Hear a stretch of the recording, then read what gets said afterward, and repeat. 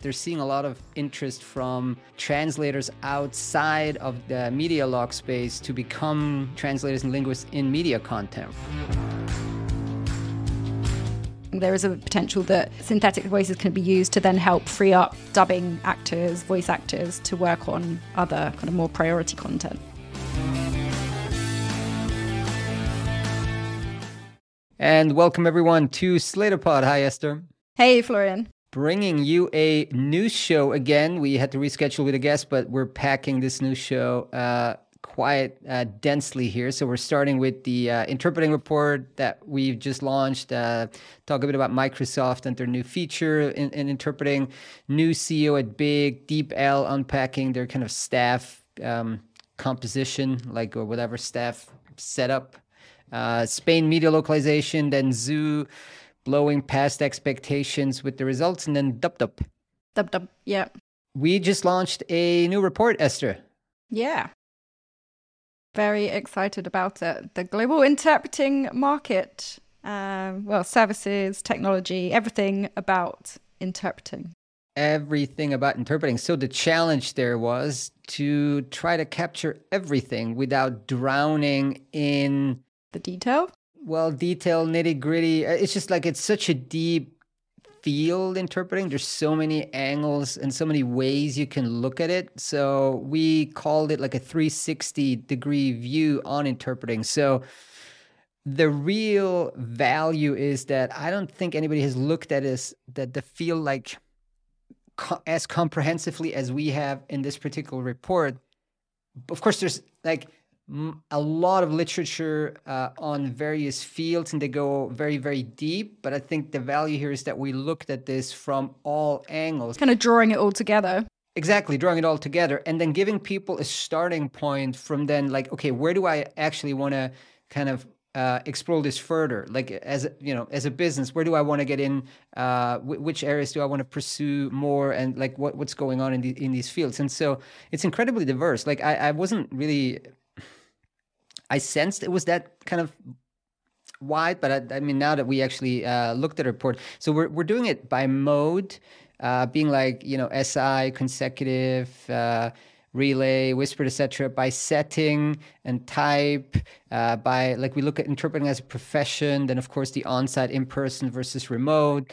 We look at geography and who's buying it by like service provider. We have a special chapter on healthcare, right? U.S. healthcare. Yeah.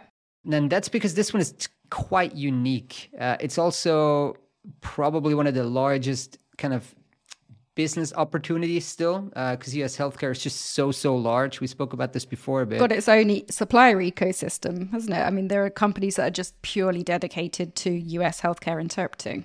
100%. So, and then we also added a bit of kind of technology, like, when you could basically consider interpreting as part of like the video localization kind of ecosystem, and then added some frontier tech. So without like rambling all of this down, I mean, it's just an incredibly varied ecosystem, very large. We're estimating it to be about $4.6 billion in 2020.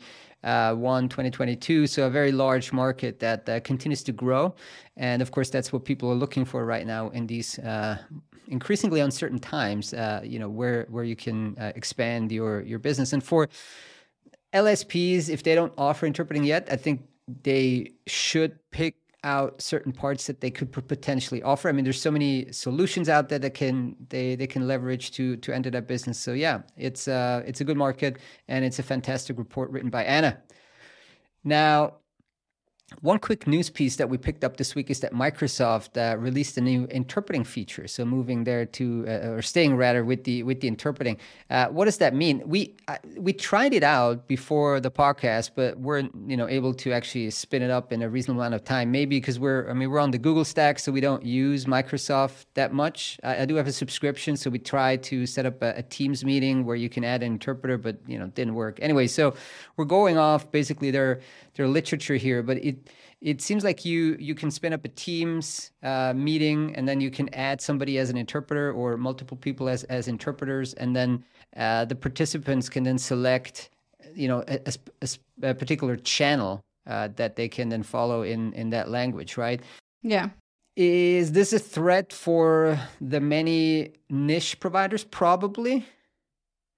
because I mean, it's definitely not the most sophisticated interpreting technology, right? It allows you to add, as far as I can understand this now, again, having not actually used it yet, but Microsoft has, 1 billion users, 2 billion users, corporate users. So if they add it, then a lot of people will start using it, and then it's going to get tough if you have a better but less distributed version of kind of the same feature if you want to launch that. So I think it is something that that is probably a threat for these kind of RSI providers, but we should unpack that much more deeply in the future. Probably bring somebody on.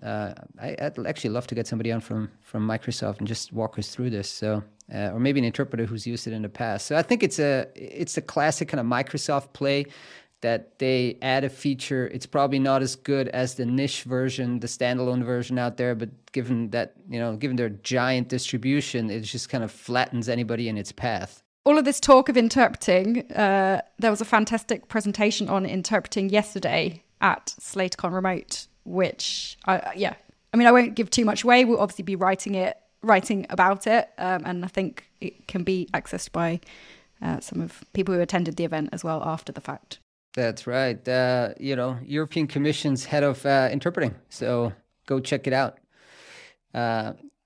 Now, Big Language Solutions, they also are in interpreting. I'm segueing here. They did acquire an interpreting company. I don't recall the name off the top of my head, but back in the like about a year ago. And so Big, remember, that's Jeff Brink. We had him at SlaterCon, or I met him the last time I met him was at SlaterCon San Francisco. So now they brought on Dixer Dikowski as the new CEO, and Jeff Brink will become chairman. So you know why he wants to become chairman? No, I'm just kidding. He says his aggressive travel schedule was also beginning to take a toll. He's turning 60 in 2 months, so he just wants to focus on he's going to relax in the role as chairman. I doubt it. I don't think Jeff's going to relax a lot, but at least he doesn't have to travel. I mean, travel in the US, you have to. I think sometimes in Europe we underestimate that how much travel is involved in if you want to do kind of intra-US business. So he says he wants to focus on strategy, client relationships, and deals. So more M&A coming up from Big Language Solutions. He said they're expecting about $80 million in revenue this year, so that's quite sizable. And then we also asked him on how's current trading in 2022 going, and I'm quoting him here. He's saying we're seeing some general softness driven by inflation, market uncertainty, and the war. It's still early to form conclusions, but generally speaking, many clients are operating with caution and managing budgets more closely. So, yeah, that's in line with kind of general market sentiment. There are exceptions, of course, like tech-enabled companies or like Zoo, digital like media, gaming, etc. We also spoke about that yesterday at the conference. So, I mean, even keywords. We mentioned gaming. Keywords were saying something very similar in terms of the macroeconomic environment and kind of watching, remaining mindful of what might happen. Not that you have any other option. You have to keep observing, right? Even if you don't want to. So, moving over to a company that's definitely growing at a super fast clip is DeepL. So what did we do with DeepL? Yeah, well, so we basically looked at some of their hiring patterns according to data based on LinkedIn data. So obviously it provides somewhat of a picture, not the complete picture, because not everybody's on LinkedIn, et cetera, et cetera. But I think for a long time we've sort of known, I suppose, anecdotally, that DeepL is kind of driving towards the enterprise. So we kind of wanted to look a bit more into this premise and explore the types of hires and the kind of the composition, as you said, of the organization by function. So we went through the LinkedIn profiles of people that are associated with DeepL. Currently, there are more than 300. And then categorized the profiles based on job titles by function. Go and look at the charts in the article, you'll see it a bit more clearly, but basically there's still a massive focus on product and software, as you would imagine. I think there's just a little more than a third of the LinkedIn profiles were in software and product related roles. Also research and data, kind of a big component, as you would expect from DeepL.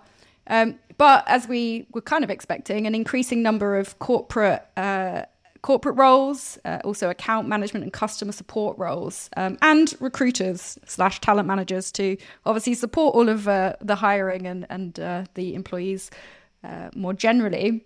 I think what's actually interesting is when you start to look at the year that these people joined. So you can, again, on LinkedIn, look at the year people say that they have joined a company. So we kind of broke that out by function and by joining year. And you've got, I think, account manager, customer support, really nobody in that kind of role or that kind of function before 2020, with a real ramp up in 2021 and 2022 to date. Same is kind of true of business development and sales roles. Really pre-2020, no business development sales people, at least according to this LinkedIn data. But really, yeah, even in year to date, I think they brought on board what looks like kind of 10 or so roles in business development, corporate, also kind of ramping up in the most recent years. I think all of this, it's interesting to look at the data just for the data's sake and for analyzing it. But I think the bigger picture here is that really it's a machine translation company, as we know, really fast growing. But all of this kind of gears DeepL towards competing a bit more head on with language service providers, particularly tech-enabled language service providers, precisely because they now have somebody that customers can call and people to shepherd and look after those enterprise accounts. What I find interesting is also the recruitment talent management that you just mentioned as well. There's 17 people within recruitment and talent management that started in 2022 and are in that bracket, right? I was going to keep that recruitment with corporate because I was like, it's a corporate role, corporate function like legal, marketing, blah, blah, blah. But then I saw that actually it had its own kind of pattern. So I thought it would be interesting to keep those roles separate. That's a lot of recruiters and talent management people, 17, right? So just in 2022 to have joined the company. So they're gearing up for a massive hiring drive. That's like 2 a month or something, isn't it? Basically bringing on board 2 people a month in those kind of roles. Yeah, and 2 people that are expected to hire more people. So, yeah. Right. There's a lot of hiring going on. Let's switch gear a little bit and go to Spain. That is gearing up to be a hub for audiovisual production, which of course then will drive demand for localization services. Yeah, I think it's been about a year or so now that we first covered this and that the Spanish government announced its plan to make the country an audiovisual hub. So the plan is called Spain AVS Hub. And in the article we published this week, it's looking into changes that have happened basically around this plan in the past year. So they've done quite a lot. It seems to have been quite active. There was a law brought in to simplify the process for talent, for foreign talent to come into Spain to work in audio-visual capacity. Actually, now when I started reading up on this, I remembered that I had a friend who's she's an associate producer, and she was working in Spain last year for a month or so. So I think this is, definitely happening, even anecdotally. And then, things like launching a new information portal, going around and kind of telling people about the incentives and benefits of doing AV projects in Spain. So I think, for example, they're highlighting some of the tax incentives, like a 30% tax incentive for companies that will produce content in Spain. So they were talking at the Toronto Film Festival. It's kind of been touring a little bit to promote Spain as an audio-visual hub. There's things like, bringing together international investors with Spanish entrepreneurs in the audiovisual profession. Things like also planning to simplify some of the red tape or remove some of the red tape about investment, about production, strengthen IP property or IP rights, and also attract talent. But I think, as we've observed already, there's a lot of major names that are already producing content there. So Netflix, I think they're shooting another season of The Crown in Spain. And then you've got people like HBO, Disney Plus, Apple TV Plus. They've all produced content in Spain. And I think a lot of it is kind of not based on, but a lot of it's happening in Madrid Content City. So this like dedicated hub or campus, I suppose, for audiovisual production is 140,000 square meters, so massive. And Netflix has their studios there. And it's going to soon have a university that is dedicated exclusively to courses relating to AV production and media. So that's a lot of activity and kind of coming at it from all angles, training, investment, all of the kind of legal bureaucracy as well around it. You know where else there is an academy for media production? In Sheffield. Oh, yes, lovely sunny Sheffield. Almost Madrid. No, I mean, it's not. It's more for localization, right? So just taking a turn here to Zoo Digital, who's probably also doing some work in Spain, right? And they have an academy, a training academy for media localizers or for linguists, right, in Sheffield, because they had this staff crunch about a couple of years ago, or just still generally, it's just not super easy to find the right people. And we had the CEO, Stuart Green, on at Sliticon yesterday, and so he spoke about that, right? But just to close on the Spain story, so do you see any kind of signs that major localization companies are settling there, or do we see anything around Barcelona, right? Because Barcelona is kind of a localization hub generally. Yeah, I mean, settling in Spain, I'm not too sure, but I mean, definitely having kind of significant presence in terms of offices or studios. And like you said, Barcelona, there's already a really big language service provider / localization community there. Which I think obviously will benefit from some of these initiatives that the Spanish government, if there's more content being produced in Spain, it'll need to be produced or translated, localized into other languages, I guess in the most simplest of terms. I think TransPerfect's got to be one of the bigger employers now in like Barcelona. They got like 1,000 people, maybe even more. Yeah, they've got a big, I think, Madrid hub. Back to Zoo. We talk about Zoo a lot because they're public now, had a fantastic half year, revenues to reach $51 million. So they're on track to hit their $100 million revenue target early. In terms of EBITDA, they're saying that, EBITDA, again, profit before tax, etc., is up. And, I guess I'm estimating this to be about 10 to 15 million EBITDA this year, which, massive turnaround. They used to be loss generating, and now they're highly profitable. So they're going to invest in all kinds of initiatives, including that academy that they have in Sheffield, and then other growth plans. Stuart mentioned, I think Korea specifically. India, Korea, and Turkey is where they've already done sort of strategic partnerships or investments or M&A. Yeah, and so now they're going to ramp that up. Probably more M&A and compete very heads on with like Ayuno, SDI. Of course, they're still very cloud-centric, Zoo is, right? So they don't need kind of the same like hard infrastructure office setup as some of their competitors. And so interesting side note from Stuart's presentation yesterday. So he said that they're seeing a lot of interest from translators outside of the media log space to become translators and linguists in media content, right, for their academy. So people that are doing other types of translation are transitioning to media content, which, very interesting. We also, in the Q&A, there was somebody who asked a question about synthetic voices. And, he basically says that he doesn't see like a massive kind of in real life adoption yet for like prime content, and probably won't happen for a long time, if ever. But as usual, like, yes, there are certain use cases where this can be deployed, but just generally for like prime time content, probably not yet. I think also if talent remains quite difficult to source, you've got to think about prioritizing voice actors. So I think Stuart was saying there is a potential that synthetic voices can be used to then help free up dubbing actors, voice actors to work on other kind of more priority content. Yeah, correct. It's just so hard. I mean, I spoke to Tim about this from XL8 a couple of weeks ago, right? Putting emotions in voices and stuff, that's so tough. Very, very tricky.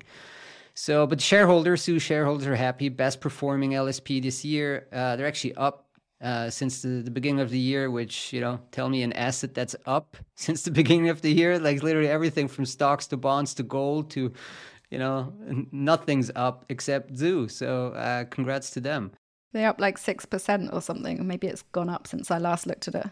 Almost everything got completely hammered, and they're doing quite well. So good for them. And then let's go over to India for DubDub. What happened there? Yeah, it's got to be like the most satisfying company name to say. DubDub. So yeah, it's an Indian machine dubbing company, a startup called DubDub. They've raised $1 million. This was announced 14th of September, so last week. But I think the round closed in August.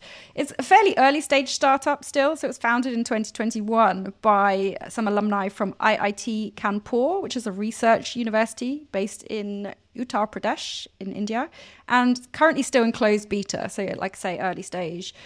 We spoke to Anubhav Singh, who's one of the co-founders, and he was talking a little bit about the mission, the vision of the company. They said they're aiming to bridge the language gap with state-of-the-art AI in speech synthesis and generative modeling.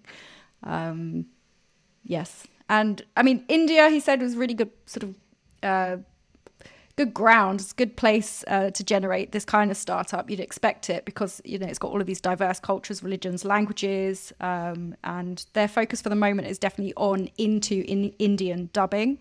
I think he was talking about, wanting to democratize content and bring, obviously, content to the people of India.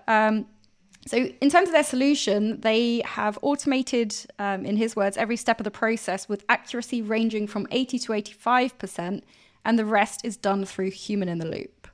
So it's still a fair amount of automation, and obviously human-centric also. And they're talking about, wanting to automate customer onboarding as well. So I think at the moment there's some kind of hand-holding going on with client onboarding, but they're looking to automate completely the onboarding process. Just getting into more of the nitty-gritty, the DubDub technology, I mean, they have tech that's developed in-house, so things like AI assistant that helps to identify errors in machine translation, and what he said was to helps redirect users to specific areas, presumably to then correct sort of issues potentially in MT output. But also that they have a number of third-party AIs from big tech like Azure, AWS, GCP. So it kind of combines and is built on top of some of those technologies also. I guess by GCP, they mean what? Google Cloud? Probably, huh? Yeah, that's probably Google Cloud. Google Cloud Platform. In terms of the customer base, it's currently targeting production houses and OTTs, so sort of streaming customers, as well as enterprise customers and marketing creative agencies. And Anubhav said that at the moment they're seeing a lot of good traction from marketing and creative agencies, but he said there's a strong pull from production houses and OTT. So as I mentioned, currently focused on Indian or any language into Indian languages, but they're currently hoping to bring more operational efficiency to Indian dubbing, but then I guess we'll expand sort of further into other languages also. This is an incredibly interesting space, and I think we'll see a lot more, right? We had Dubverse on. We should probably bring DubDub on as well, and then XL8, etc. So I think we're going to see a lot in that area in the next couple of years. Very interesting. All right, so we'll take a break next week, and we'll be back in a couple of weeks from now. So stay tuned. Thanks for checking in.